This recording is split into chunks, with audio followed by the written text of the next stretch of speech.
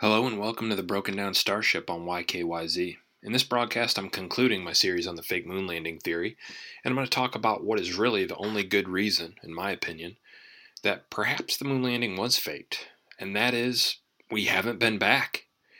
There are a lot of reasons for this. Public interest has waned, politically and economically, there are bigger issues, and most surprising is that we currently lack the technology to get back to the moon.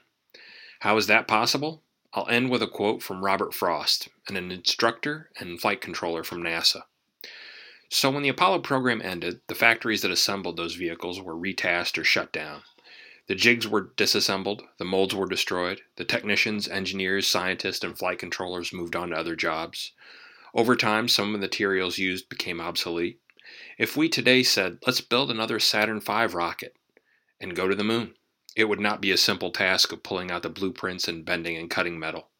We don't have the factories or tools. We don't have the materials. We don't have the expertise to understand how the real vehicle differed from the drawings. We don't have the expertise to operate the vehicle. We would have to spend a few years redeveloping the expertise. That's it. Thanks for listening, and tune in again when the Broken Down Starship returns.